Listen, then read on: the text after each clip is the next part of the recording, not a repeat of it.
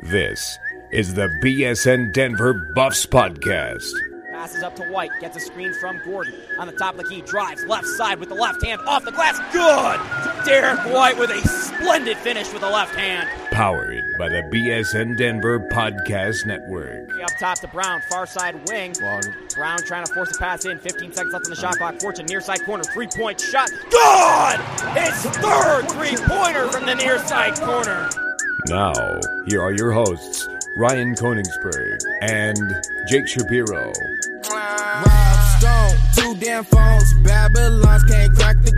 Welcome into the BSN Buffs Podcast, coming to you from somewhere in the middle of Texas. We're not exactly sure. We are traveling at about 90 miles per hour. We are in the back seat of Tyler Ziskin's car, and I'm Jake Shapiro. He's Ryan Koenigsberg. This is the second coolest thing that's ever happened in Tyler's back seat.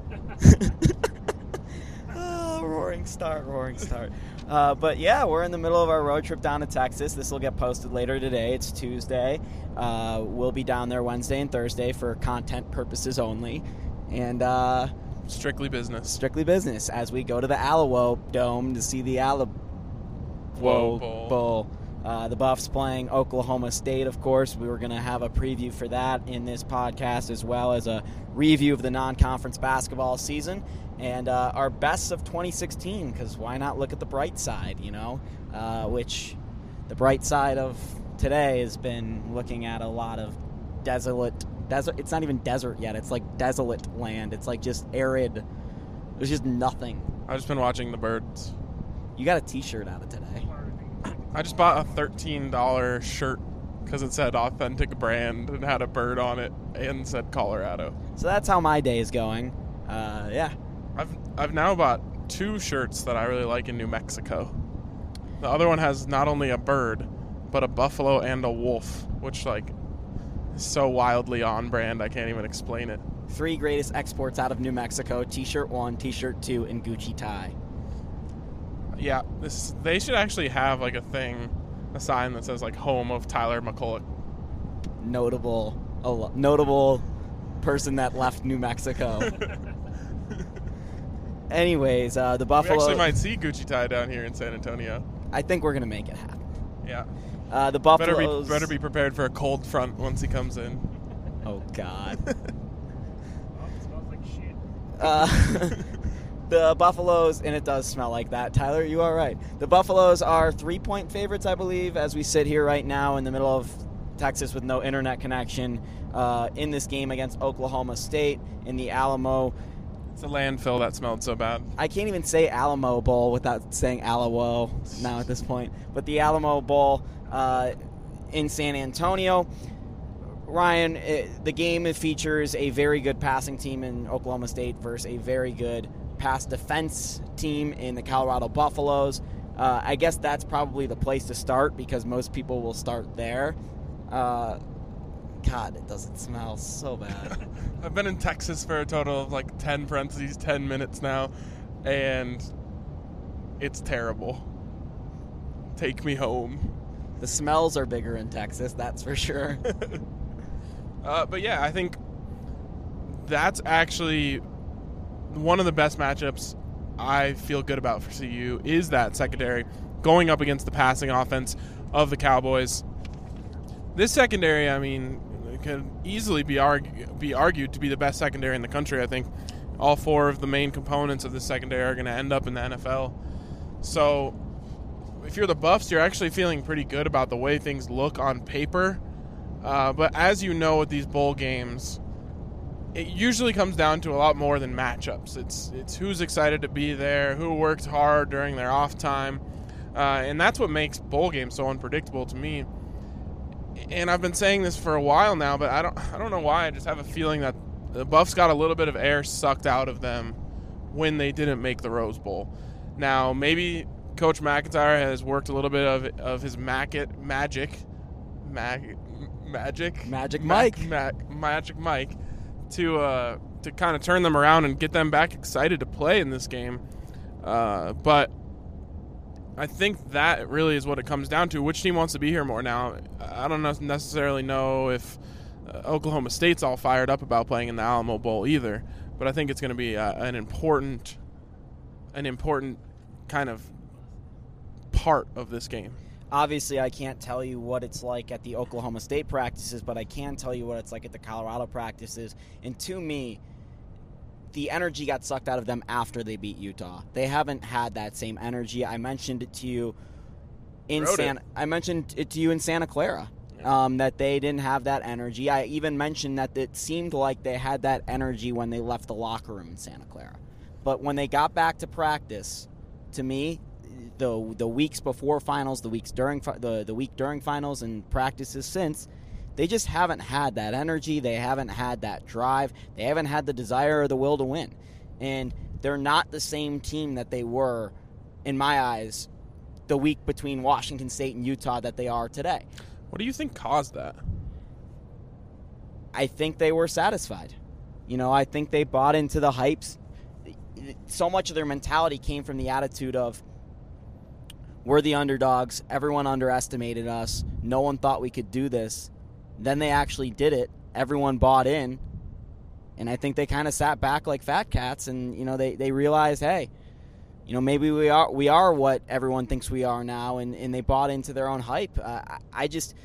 You go back and I look at not to pick out Devin Ross at all, but I just mentioned him because I interviewed him this past week, and the way he was phrasing things compared to the way he was phrasing things a month ago, because I interview Devin Ross often because he's very nice to me, it doesn't seem like he has that same energy, and it didn't seem, and that's the same for everyone on the team. They don't have that, and it's this inevitable. What's the word? Inevitable? No, not inevitable. Like a word that means you can't put a finger on it. Like it's just say that. Yes. It's this attitude, and they don't have it right now, and they've had it all year. It's the welcome to the fight attitude. It's all this, and they just have lacked it all bowl season. Wednesday and Thursday in practice this week, they legitimately had to restart practice after a half an hour practice because they just didn't bring it. And you go out and you talk to the players off the field, and it's not the same, putting my head down, I don't want to hear any of this noise, none of you believed in me, I'm happy to be out here or wherever I am. It's this, I'm living it up, I'm a Division I college football player. And that has completely changed in terms of mentality from the Colorado Buffaloes. We have breaking news. We've been seeing this billboard all throughout our trip that said free 72-ounce steak, but we could never read the fine print. And now we're finally close enough to say that you have to eat the 72-ounce steak in 1 hour. I think Tyler could do it. As I said earlier, the steak is the size of me. It's a Jake steak. It's a Jake steak. But it's interesting, back on topic here, I think you're spot on there. And I hate to say this, but it's hard for me to blame them. Now, I can go back and blame them for coming out flat in the Pac-12 championship game, because that to me just didn't make sense. You still had so much on the line there. Now that kind of fell apart, and you reached this.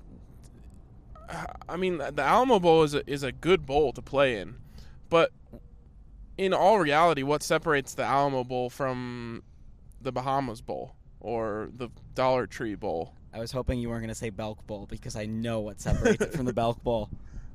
What's that? 3 hours in time difference and a great Twitter account. So, I can kind of see why you'd get the air sucked out of you, but I think there's always a chance that when these guys, put on the uniform, that when they walk into that locker room on Thursday, they're going to have that realization this is the last time they're ever going to put on a Colorado uniform. For a lot of these guys, the Sefo Lufaus of the world, who I doubt is one of the people who has seen his attitude change, but a lot of these guys are going to say, okay, it's time to turn it back on. Now the question is, does this team have the ability to turn it back on? Because that's something you would end up regretting later in life, that you didn't prepare and you didn't bring it the last time you were able to put on the uniform. And that's something that could be happening on the Oklahoma State side as well. I mean, they got their hearts torn out losing to Oklahoma right before the end of the season. They would have gone to, the Sugar Bowl. They went to Bedlam. Took a little nap. Nice. And they went. That was a better pun than I anticipated. But yeah, it could be the same story on both sides of the ball. But like I said, I can't tell you what it is like inside of the Cowboys practices. What I can tell you is what I know from inside of the Buffs practices and what I've heard. And it says everything to me that a lot of fans went out and bought Pac-12 South Champ shirts when it had happened. It wasn't just the players that went, this was enough. It was every fan. Even to me, some of the coaches' social media, it felt like they had achieved what they had set out to. Even though their goal at the start of the season was Pac-12 champs, to me, what that meant was Pac-12 championship game, not Pac-12 champions. Because after they beat Utah, everything changed in terms of the way they approached every single day, every single minute that they are football players at the University of Colorado. Yeah. What's your feeling on that? Because I would personally never wear a shirt that said we fell short. Because by wearing a Pac-12 champion shirt, you're admitting, or a Pac-12 South champion shirt, you're you definitely wouldn't wear that if they won the Pac-12 outright. So you're basically saying, hey, we got second place. It's the same thing as I've seen Broncos fans that wear 2013 AFC champions, and I'm just like, what? Here are my feelings on it. So the Blackhawks have a rivalry with the Vancouver Canucks. One year, the Vancouver Canucks won the President's Trophy, which was awarded to the team in the NHL that gets the most points in the regular season. That year, the Blackhawks beat the Canucks in the playoffs and went on to win the Stanley Cup. My brother, a Blackhawks fan, has a Vancouver Canucks President's Trophy shirt. That is savage. Yes. I mean, you know my brother. Joey actually is, really savage. Like 10 times what is on my social media, not the one that's public. That's awesome. That makes me want to go do stuff like that. Right, if I'm a Washington fan 2 years from now, I'm rocking that T-shirt when I come into Folsom Field. Yeah, that's amazing. So that's my feelings on that, and I mean I would never wear the shirt of my team that fell short. I think it's a little bit different in baseball because the pennant means so much, and even I would have I have a Western Conference final shirt between the Hawks and the Kings the year the Hawks lost. I think having that shirt's different, the Rose Bowl, if the Buffs are playing in the Rose Bowl, or even if we go to the Alamo Bowl and get an Alamo Bowl T-shirt. I think that's a little bit different, but having the shirt that legitimately says you came short, yeah, and that's pretty weak. Yeah, if you're going to wear a shirt that you want to kind of encapsulate the season, I would head on over to the Blake Street Tavern and get one of the Rise shirts, because those are sick. And everyone is always going to associate the Rise with this season. Now, of course, winning the Pac-12 South is a big part of the Rise, and it was a great thing for this team. I think that's a better way of kind of putting this season in a showcase. Yeah, there's so many ways to do it, and we haven't mentioned, but we are sponsored by the Blake Street Tavern. We're on the road, so we couldn't do the podcast there. But we're also sponsored by the Colorado Keg House, and that's who our first segment is brought to you by. They are in Broomfield, right next to the First Bake Center, with 75 Colorado craft beers on tap. And, man, I am missing those Colorado craft beers right now. They are the home for Colorado craft beer, from wheat beers to nitros to IPAs to ales. Good try. Nobody does craft beer like the Colorado Keg House. You can sit at their huge bar, their tables, or their lounge area, but no matter where you sit, you'll be in front of a TV with sports on. So next time you're looking for something to do, go down to the Colorado Keg House off Wadsworth and 36 in Broomfield. I'm never going to say Broomfield again. Good try. I do Broomfield on purpose, and you know that, right? What inspires you to do that? It's Mans, but Broomfield, because Broomfield is the Mans of area towns around Boulder. I was thinking we're getting a good. Speaking of Mans, we're getting a good tour of the country's sands. We went to Santa Clara. Now we're going to San Antonio. Whose sands is this? We went to San Jose, too. Oh, we did. We could do sands ranked after this trip. We might have to. Can we put, Santa? Can we put Sam in there with a parentheses around the M? Sammy with the good picks? Sammy with the good picks. Yeah, our Sam. I guess. I don't know where she falls in the rankings. Well, an M and an N are close. Are there any other sands we can hit up? Guys? Any other sands? Sand dunes? Oh, there we go. There's one. We were close. Anyone in Colorado? Probably is San Diego. Isn't there like a San San something Diego. mountain range? Oh yeah, San Andreas, right? Well, there's the San San Andreas Fault. Can't fault us for not going there yet. I swear there's someone, my geography of Colorado teacher from senior year of college that passed me generously would be disappointed that I don't remember the San mountain range in Colorado. San Jacinto. Quick fun fact about Chap. I won my 7th grade geography bee. Nice. Good geography guy. That's a smart and good geography boy. I actually won the 4th grade spelling bee. Yeah, I couldn't spell. I still can't spell. You can't. But We forgot about. I have been Santa Monica. Santa Monica's my number 1 San. That's Easily. yeah. Santa, pretty good Santa. No, I hate Santa. Santa's probably my last San. Jake's anti-Christmas brand is definitely his worst brand. I can't be pro-Christmas. I'm Yes, Jewish. You can. Like, it's not an actual. It's not really a religious holiday when it boils down to it. Everything about it I hate. The stores are closed for no reason for me.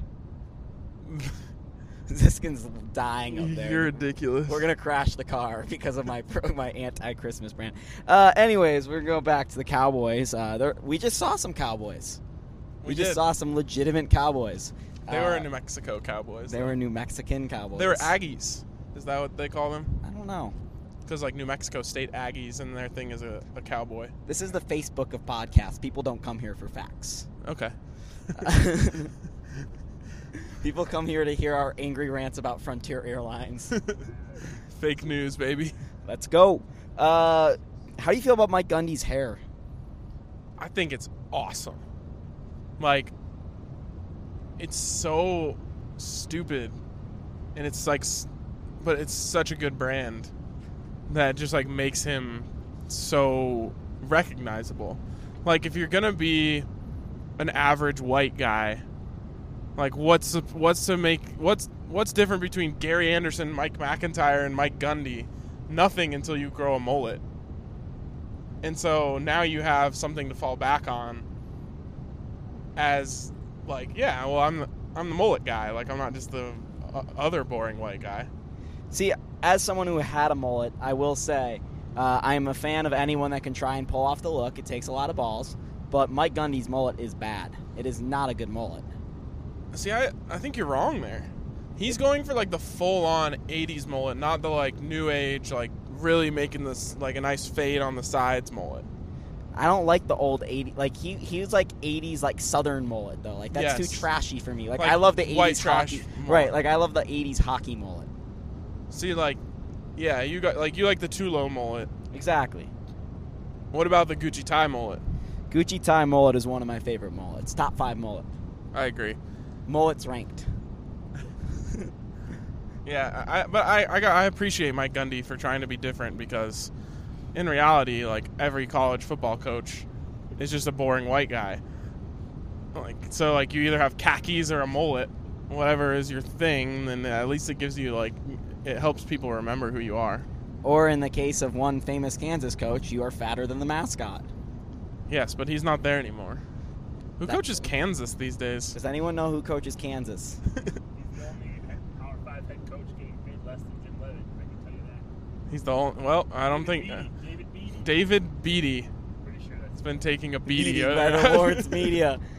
But hey, here's the thing that will actually matter for the game: the turnover battle.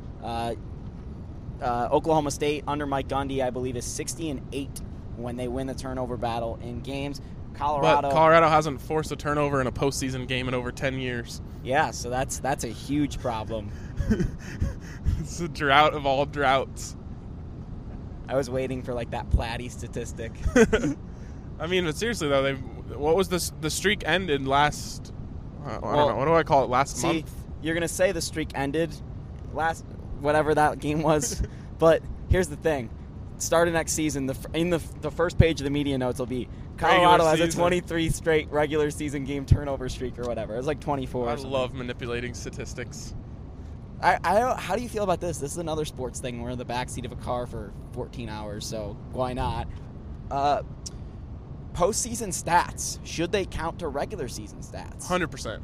So, like, Babe Ruth should have, like, 30 more home runs. Yeah, because you helped, it's not, you earned your way into the postseason one way or another. You're a reason that you're there, and that should help boost your statistics. Here's my problem with it. It actually, I think, diminishes your statistics because you're playing a higher quality of competition.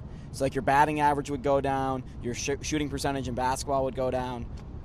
But, like, someone like LeBron James has played, like, more than an extra season's worth of postseason games in his career. So, like, your statistics are taken down because of that, and, like, in the end, your career ends up being shorter because you played so many more games. No doubt. But I also think on the other side that looking at it this way, like in baseball, there only used to be the World Series, and now there's several rounds of the playoffs. In basketball, NHL, football, same way. You know, there used to be. Yeah, but then you can say, like, well, basketball, there used to not be a 3-point line, so let's not count 3-pointers in the statistics. Yeah. Like, it's always going to be impossible to compare statistics across eras because everything changes. I was writing next to Pat Rooney for the Air Force game, and I asked him how to stylize and one correctly because I didn't know. Mm-hmm. And he's just like, I don't know. I just say 3 the hard way, or 3 the old, 3 the old, or 3 the old school way. I liked it when he said 3 the hard way. I was like, yes, Pat Rooney, let's get it.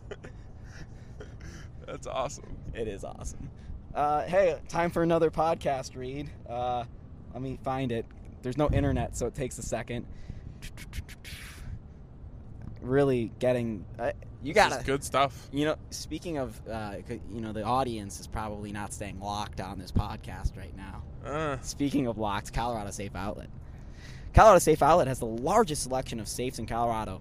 Don't waste your time at big box retailers looking at safes that don't suit your needs. Instead, come to the Colorado Safe Outlet where an expert will set you up with exactly what you need, no matter what you want. No more, no less.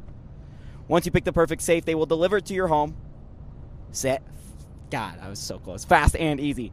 Check them out online at coloradosafeoutlet.com or visit them at one of 2 locations in Centennial or Stapleton. And honestly, like, if you're in trouble, heading over to that store is always like a safe outlet from your troubles, you know? Yeah. I don't got anything else. Do we have anything else to talk about on Oklahoma State? Do you have any other points you're going to bring up? Well, we covered the mullet and the fact that they pass a lot. We talked about Rudolph, the red-nosed quarterback, last week. Yeah, I think we covered it. All right, well, basketball time then. Ryan. Wait, never mind. Let me think of something else to talk about Oklahoma State. You knew it was coming. Savage nickname ever. What's that? What if you just call CSU Colorado Light? I just think that's... Oh, yeah. Okie Light. Okie Light. How they let that happen? Yeah, you gotta fight. You gotta fight back. You can't just, like, let that happen to you. I agree, Tyler. What, that their nickname is Okie Light? Ooh, this is the most entertaining thing we've seen in Texas. There's a fire. Is it a tire fire? I think that's just that man's grill. Is it a tire fire? No, that's just Colorado State in the Idaho Bowl. It was a real lemon of an effort. What? Because, it was a different kind of... They got fried. And mashed. They put on a performance that the French army wouldn't even be proud of. Is that, you're trying to go for French fries? Right, yeah. That's bad. You're bad. That was bad and dumb. I'm an idiot. I'm just glad we talked about basketball for a few less seconds. Well, we're transitioning from the orange football costumes to the orange basketball rock. Good transition, baby. Let's go. We've got the basketball team. I believe they're 10-3. Yep. 10-3. Just like the football team. And which one are you more excited about? The 10-3 Hoopers or the 10-3 football Stars? I'm going to go with the costume strong boys. Costume strong boys. I like the costume tall boys myself, but they have been very disappointing. And I don't know. I know Tyler was at the Eastern Washington game. Ryan watched it on TV. He didn't watch the 19-2 start. He flipped on his TV after the fact. So he's actually the reason why Colorado won that game. Wait, they were down 19-2? Yes, they were down 19-2 to start that game. Holy cow. They had some man that Yeah, started is with a that B. dude like a leaguer or what? Bogdan? Is he? I told you he's a baller, but no, he's not athletic enough to play in the league. He'll play. He's not as good as Bogdan Bogdanovic. That's tall. Bummer. He'll play in a league, but not the league. Imagine being the second best Bogdan. Really There's bogged, a ton of money in your really bogged down by that name. Okay. Yeah, so 19-2. Takes. I've just never like I said, like when I couldn't tell you the last time I didn't watch a part of a Colorado basketball game. I've never seen a team that was so uninspiring.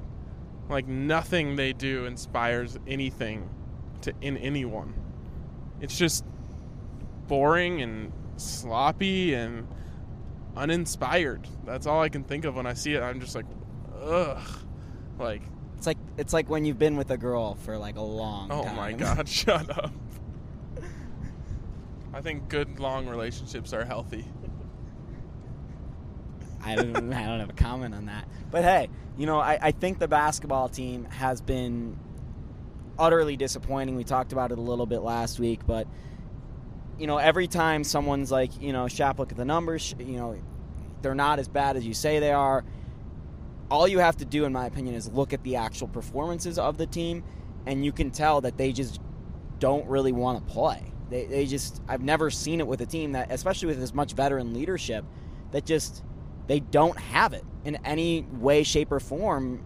They just don't come to play basketball. It's the weirdest, strangest thing. Like, are they burnt? I mean, like, before the season, I remember saying, like, they have 4 players with 20 years of experience on a college basketball. Like, are they just burnt out of playing college? Like, they're just bored of it now? I mean, how could you be? I don't know. I'm searching for answers because in the end here, what's important to keep in mind is they are 10-3. They do have, good defensive numbers, and they have the talent to be a good basketball team. So, there's always that sliver of belief in you that maybe they can turn this around if they can find the answers to what's going on.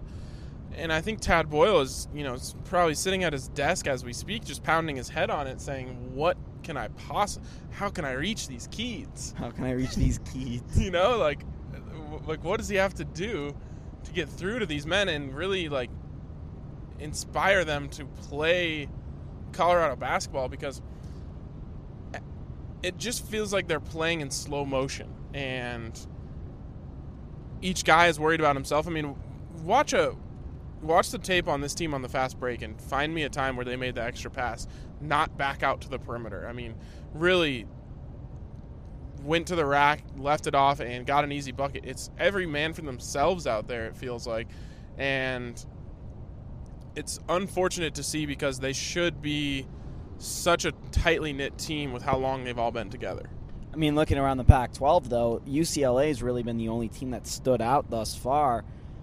I mean, yes, Colorado's been bad and has been so disappointing, but I really don't think they're in a bad spot. That CSU loss is really going to hurt them, but I still don't think that they're in a bad spot in terms of the Pac-12 and in terms of March. What's up with CSU fans getting, like, insanely butthurt over Tad Boyle continually talking about how that was a bad loss when it's, like, a really, really bad loss? What else do they have? I agree. They have that Matt Stevens column. It's that, and then being upset about Tad Boyle talking about CSU. They have to be angry about something. It's crazy to me. Like, I feel like they think he's going out of his way to take a shot at CSU, and I wish that were the case because that'd be hilarious. But he's really just calling it like it is, as Tad Boyle always does. That's a bad basketball team, and they lost to them. It doesn't matter if it's Texas State, Colorado State, or San Diego State. And if they're bad and you lose to them, you're going to just call it like it is afterwards. That loss is going to kill them when Colorado State's RPI comes in. Tyler will know this better than me, but in the 200s, surely, at the end of the season. Tyler, can you confirm that?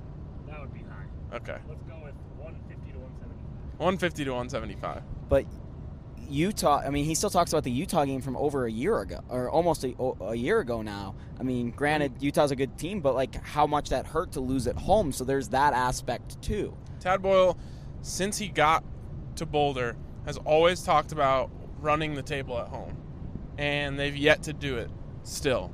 And it kills him every time they lose a game at home. You know, he loses legitimate sleep over it because he doesn't feel like they should lose on that floor. Now, that's a lot of that idea started when there was actually a home court advantage in the Coors Event Center, and now just no one goes to the games. So I don't know if he still has that same feeling about the home court advantage, but really he's pretty passionate about the fact that they should not lose to anybody in the country on the Sox Wall Seth court. I think we talked about this a little bit, but why is nobody going? Because it's boring. Like, what's the worst movie you've ever seen? Gosh, I don't know. Chicken Little. Tyler chimes in with Chicken Little. Like, if I had said, like, hey, you want to watch Chicken Little twice a week, would you go? No, because it's boring, and watching this basketball team is boring. So I don't, when the team is good, I always say, like, what are you doing? Why aren't you supporting them? When the team's actually really bad, I say, like, come on, like, they need your support. Like, this is what being a fan is. It's being there for your team.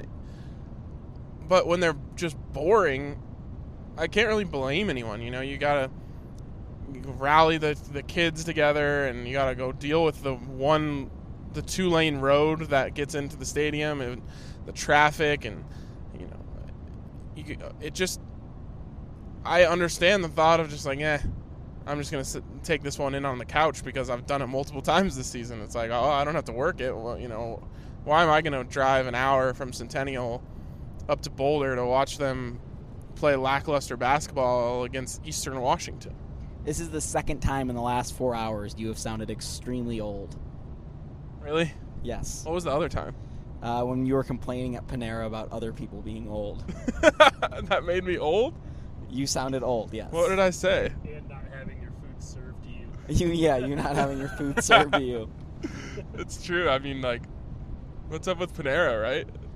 Am I right? God. Not even... I prefer Pantera over Panera. Pantera. I don't get the reference. It's a band. Oh, yeah. Yeah, mid-2000s were lit. Anyways... I think that was like I think it's like 90s metal. Two of the guys I think that have been extremely disappointing this year have been George King and Wesley Gordon. Both guys, I believe, that were going to be a lot better than what they were. Josh Fortune has been bad, but I didn't really expect him to be like as good as anyone thought. His defense has been a little bit more lackluster than I'd initially thought, and his shooting hasn't been there. Derek White hasn't been as good as advertised yet, but you got to give him some slack because he's not getting much from anyone else. And it's hard for me to say. I mean, he's still been good. He's been really good. I mean, in the grand scheme of things, for being a Division II transfer who comes up to play in the Pac-12, I realize I haven't played a Pac-12 game yet, but to come up and play high major D1 basketball, he's the best player on the team.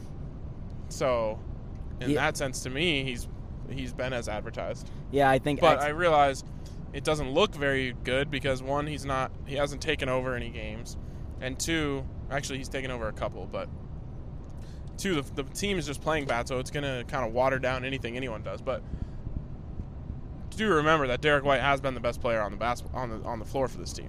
I was talking to a source that played on the team pretty recently, and he talked about some of the conversations he had with Derek and how Derek should approach this season. And one of the things he told Derek is that he should wait to start taking over games until Pac-12 season. He should try and get everyone into the flow, into the rhythm of the season. And then he said to me, but I think the time has come for Derek to start doing that, whether or not it was Pac-12 season or not. Because it might be even overdue is what he said, because this team, it's just been, he's so disappointed in the team. Everyone's disappointed in this team. And just talking to people in-house and the people around this team, and they are searching for answers. And that's maybe the most curious part about this at this point, because last year you ask what was wrong with the team, Tad Boyle would tell you, free throw box outs. This year, there's like a list of like 15 things that you can't even like wrap your head around why they're issues. Like, why is three-point shooting an issue with this team? It makes no sense. Almost everyone on the floor can shoot the ball from him. I mean, even Wesley Gordon, now he's not even shooting them anymore. When last year he was proving to at least, force the defense to honor him while he's out there. So it's so odd. I mean, George King has been pretty inconsistent from out there. Josh Fortune is passing them up when they're open. Dom Collier's been your best shooter on the perimeter in the limited action he's seen. So it's the laundry list of things they have to fix is off the charts, and I'm just kind of wondering what more can Tad Boyle do at this point. Is there something he can do, or is it going to take something for them that I just don't know if they're capable of? I think it's so obviously the players. Oh, and me and you talked about that a little bit, but I don't, and I try to get into this a little bit. A lot of people say it always comes back to the coach in one way or another, and I just don't know if that's always the case. I try to get into this a little bit, but, like, what is going on with Wesley Gordon? I don't understand. What do you mean? It's the same thing that's always gone on with Wesley Gordon. But I just expected him to step up a little bit, I guess, especially with Josh leaving. And I think I warned in the preseason podcast that it's just not going to happen. Like, guys are just who they are, and at a certain point, especially 4 years in, you just have to realize that it's just not in his blood. Because at this point, you're basically relying upon XJ to get your baskets from inside. And that's not in a position I think you wanted to be in starting the season. Definitely not. I mean, you wanted XJ to be a contributor in there. And I think he's done a nice job of kind of getting points in the paint. Yeah, I think XJ's been pretty good. Yeah, putting his back to the basket and, taking advantage of his size that go along with his skill set. But, at what point, like, Wesley Gordon should just stop shooting with his left hand completely. It's too late now. You're not figuring that out. And when have you ever seen Wes Gordon throw his ass into someone and command the ball? Ever. Never. It's never happened. He's too passive. It's never once happened where he fought for position and commanded the ball, said, give me the ball. And you used to see Josh do it all the time, and when he didn't get it, he'd be pissed. But then he'd go to the other side of the paint, and work for another touch. You're just never going to get that out of Wesley Gordon, no matter what. And I don't think Tad Boyle expected it coming into this season either. So I don't know if that's the problem. You're going to get Wes just doing Wes. He's going to get rebounds. He's going to be good at blocking shots on the help side, and he's a good on-ball defender. But you're never going to get anything more than that out of Wes. You're just not going to get an offensive threat out of him. But come the next few weeks, especially when you're going to need a big man in Pac-12 play, they're going to have to rely a lot on outside scoring. Who's going to score from the inside? And that's the biggest issue. Is you either have Derek White driving, that's your basically only or XJ in the mid-range. Those are your basically only two reliable ways of getting inside points. Yeah, and they're going to feed Wes, and he's probably going to get a couple looks a night, maybe get 6 to 8 points. But it's this offense, and that's one of the reasons they aren't shooting the three as well. They're not getting those inside-out baskets that you just got all the time with Josh Scott when he's commanding double teams down in the post. I mean, it took him a long time to get it down, but he became a great passer out of the double team towards the end of his career. And, guys like George King, Josh Fortune, Dom Collier, etc. were all getting really good looks because teams were scrambling to double team Josh Scott. Well, they don't have that anymore, and I think that's one of the main reasons you're seeing such a thing. I was going to do mid-season awards, but I don't think anyone deserves anything, so I'm going to not. Derek White, MVP. Yeah, that's it. And Tad Boyle, coach of the Buffaloes. That's it. Tad Boyle, coach of the year. But if you are traveling downtown to watch the Nuggets or Avs play, a good basketball team and a terrible hockey team, from the Lincoln Light Rail Station, you need to stop by the Clock Tower Grill first and get your pregame on. Didn't that hockey team beat the hockey team you support recently? In overtime, the Hawks still got a point. Uh-huh. It's not a real loss. It's an L. It's an OTL. It's an L. It's still, you still are making progress in the standings. How is it an L? I don't care. You claim that they're the good guys and they were the bad guys. They're the best team in the NHL, But and they the Avs lost are to the the worst. worst. And will it matter when the Blackhawks are hoisting the Stanley Cup? Definitely not. Exactly. From the Lincoln Light Rail Station, you need to stop off the Clock Tower Grill. $3 Long Islands on Monday, 75-cent wings on Wednesday, and $3 shots on Friday. Best believe I'll remind you about it, though. There is no better place to start your event than the Clock Tower Grill, and I'll be reminding you about the Cubs winning the World Series, too. Remember, go to the Clock Tower Grill before you jump on that Lincoln Light Rail Station before heading downtown. It's okay. Ian Desmond and the Rockies are going all the way this year. I have to cover that team. Oh, my God. Alexi Amarista. Yes. You have no idea how many AA jokes I made in the BSN Rocky Slack room. There we go. So many. Speaking of so many, there are so many RVs down at the Dumas RV Palace. Don't be a Dumas. Stop off at the Dumas RV Palace and do not talk to our competitors. It is the perfect place to stop off if you're driving 90 miles per hour between Amarillo and somewhere else. And you got to stop off there. It is the perfect place to stop off and get your RV fix on. I don't know what RVs are. Are RV going to do this podcast? We are going to continue this podcast. We promised you it Best of 2016. We've got a bunch of different categories. We're going to start off with Best Album of 2016. Ryan, I'll let you begin.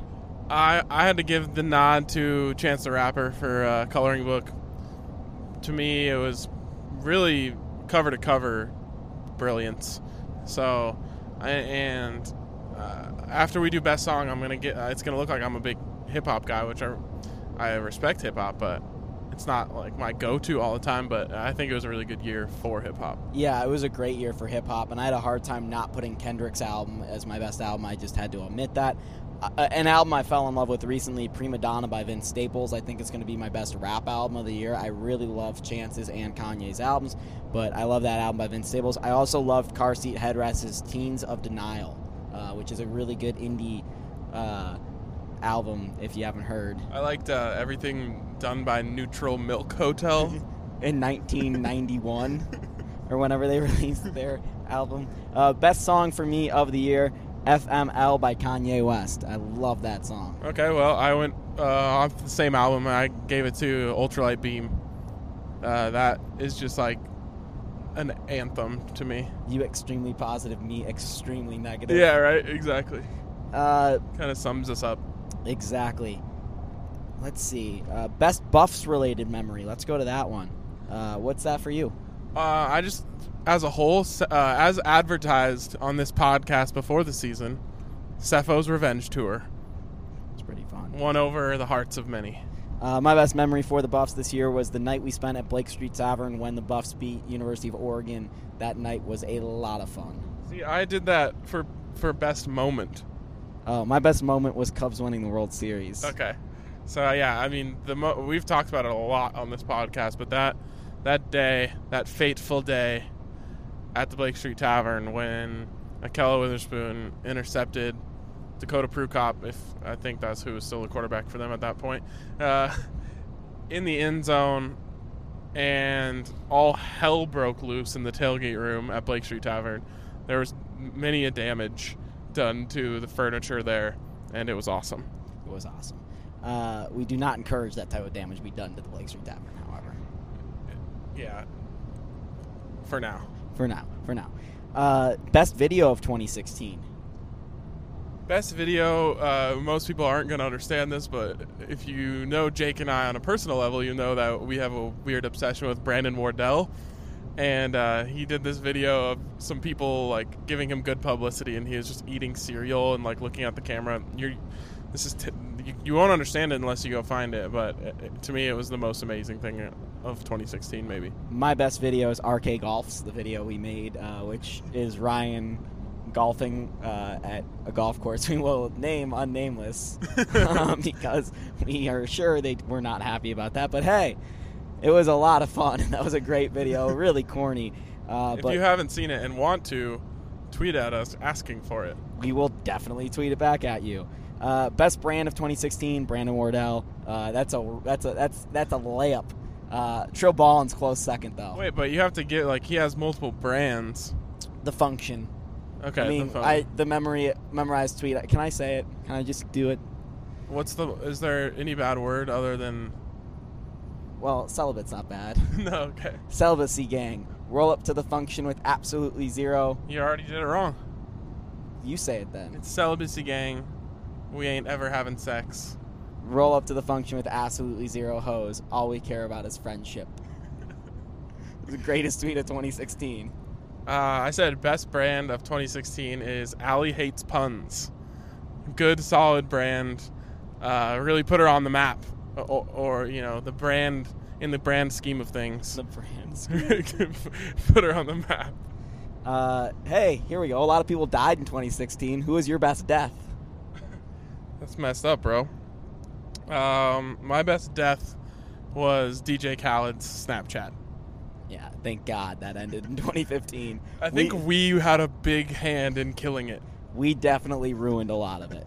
Honestly, the thing about you and me is we get on it early and we get off it early. We were on it 2 weeks before everyone else and off it a month before anyone else was off it. Yeah, exactly. People were asking me if I had a mental condition when I was doing that stuff. Same, exactly. We're like, are you okay? Why do you keep saying we the best? And and by the time we were done with it, a lot of people were just figuring it out. Right. We were way off it by the time people were figuring. My best death of 2016, the Golden State Warriors blowing a 3-1 lead with the unanimous MVP. There you go. Tyler Ziskin's pumping his fists up top.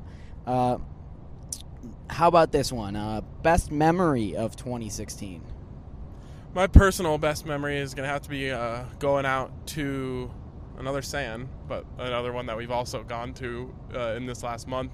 But going out to Santa Clara the first time in 2016 for the Super Bowl, obviously the first Super Bowl I ever covered, only a few months into my gig covering the Broncos. Between the actual experience of it all, the Super Bowl itself, and the nightlife of a Super Bowl, it was an all-around memory that I'll certainly never forget. Yeah, I mean, on a work side, first full season covering a professional baseball team, which is what I want to do. That was amazing in so many different ways. Friend-wise, great year, 2016. Everyone keeps talking about how trash of a year 2016 was. 2016 was fantastic. I honestly only took W's in 2016. Yeah, I didn't take – the only L I took was the Blackhawks in the playoffs this year. Legitimately everything else went my way in 2016. Yep, I have zero complaints about 2016. Yeah, Bowie dying was a big loss, but he made that album one of the best albums of 2016 too. He made his death a piece of art, which is pretty phenomenal. Way to go out, Bowie. Best story you wrote or told or did in 2016. This was about me? Yeah, it was supposed to be. Oh, I thought it was best story told by anyone. That could work, I guess. I'll start with that. And here's a fun fact about me. I think I'm obsessed with Paul Klee. So basically anything that he wrote was my best thing, but especially his story on Phil Lindsay and Darian Hagan and kind of the relationship there right before the Pac-12 championship. I thought was just fantastically told. But again, it's it'd be asking me what my favorite win of my favorite team was. They're all good. Wow. Can't narrow it down. Well, I have an easy one. For my personal stories? Yeah. You go and I'll think of mine. Okay. My personal favorite story that I told this year was the story I did about the 7th grader that caught the longest home run ball in Coors Field history. That was cool, yeah. A kid named Mike Lewis from Lawrence, Kansas, caught a 504-foot home run ball. Is anyone from Lawrence, Kansas not named Mike Lewis? I think you'd know better than me. It's true. I like Lawrence. It's a good town. Yeah. Anyways, so that was probably my favorite story told this year. I got to go interview a young kid and tell his story, which was a lot different than athlete that has media training talking to you. Just you're telling an actual story, which was fun. I think I know what your best story told of 2016 is, and I'm going to say that it hasn't been published yet. Well, that could be the banger of the year right there. Where I'm working on it as we speak here in this car in the middle of Texas. But in truly telling a story, I told a story about a young kid and his mother.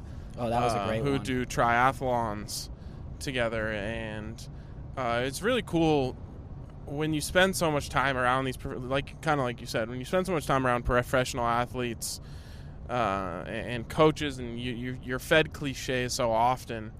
It's really cool to kind of break away from the chain and go talk to people with a real story to tell. It's not about a game or whatever. And to be honest, a lot of these athletes do have amazing stories, and those are fun to tell too. But there was something special about just telling the story of a mother and her child, and kind of the relationship they had built due to the challenges that he faced. So that one was really fun for me, and I took a lot of time to work on it. Yeah, just like you're taking a lot of time to work on this one. This has been, a month and a half in the making? I think about a month. Yep, it's going to be a good one, folks, and hopefully it'll be released around the next 24 hours whenever this podcast is released, but that's all we have time. Well, it's not actually all we have time for. We have actually like 8 more hours. If you want us to keep going, hit us up on Twitter, and we could do another podcast because this will be released and we'll be on Twitter. Well, we can do like a Periscope from in the car. Yeah, we could do that. We could do an AMA. We'll do whatever you want. We're literally getting off on an exit now. We're tools for your amusement. But yeah, we're about to have lunch with Tyler Ziskin, so we're going to stop omitting our friend from talking to us for an hour at a time. So thanks for listening to the BSN Buffs podcast. Follow all of our content along from San Antonio. There's another San. Yeah, we said it already.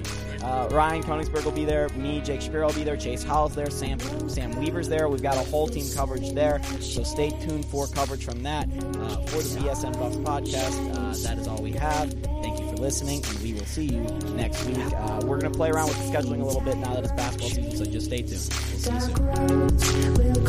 see you soon.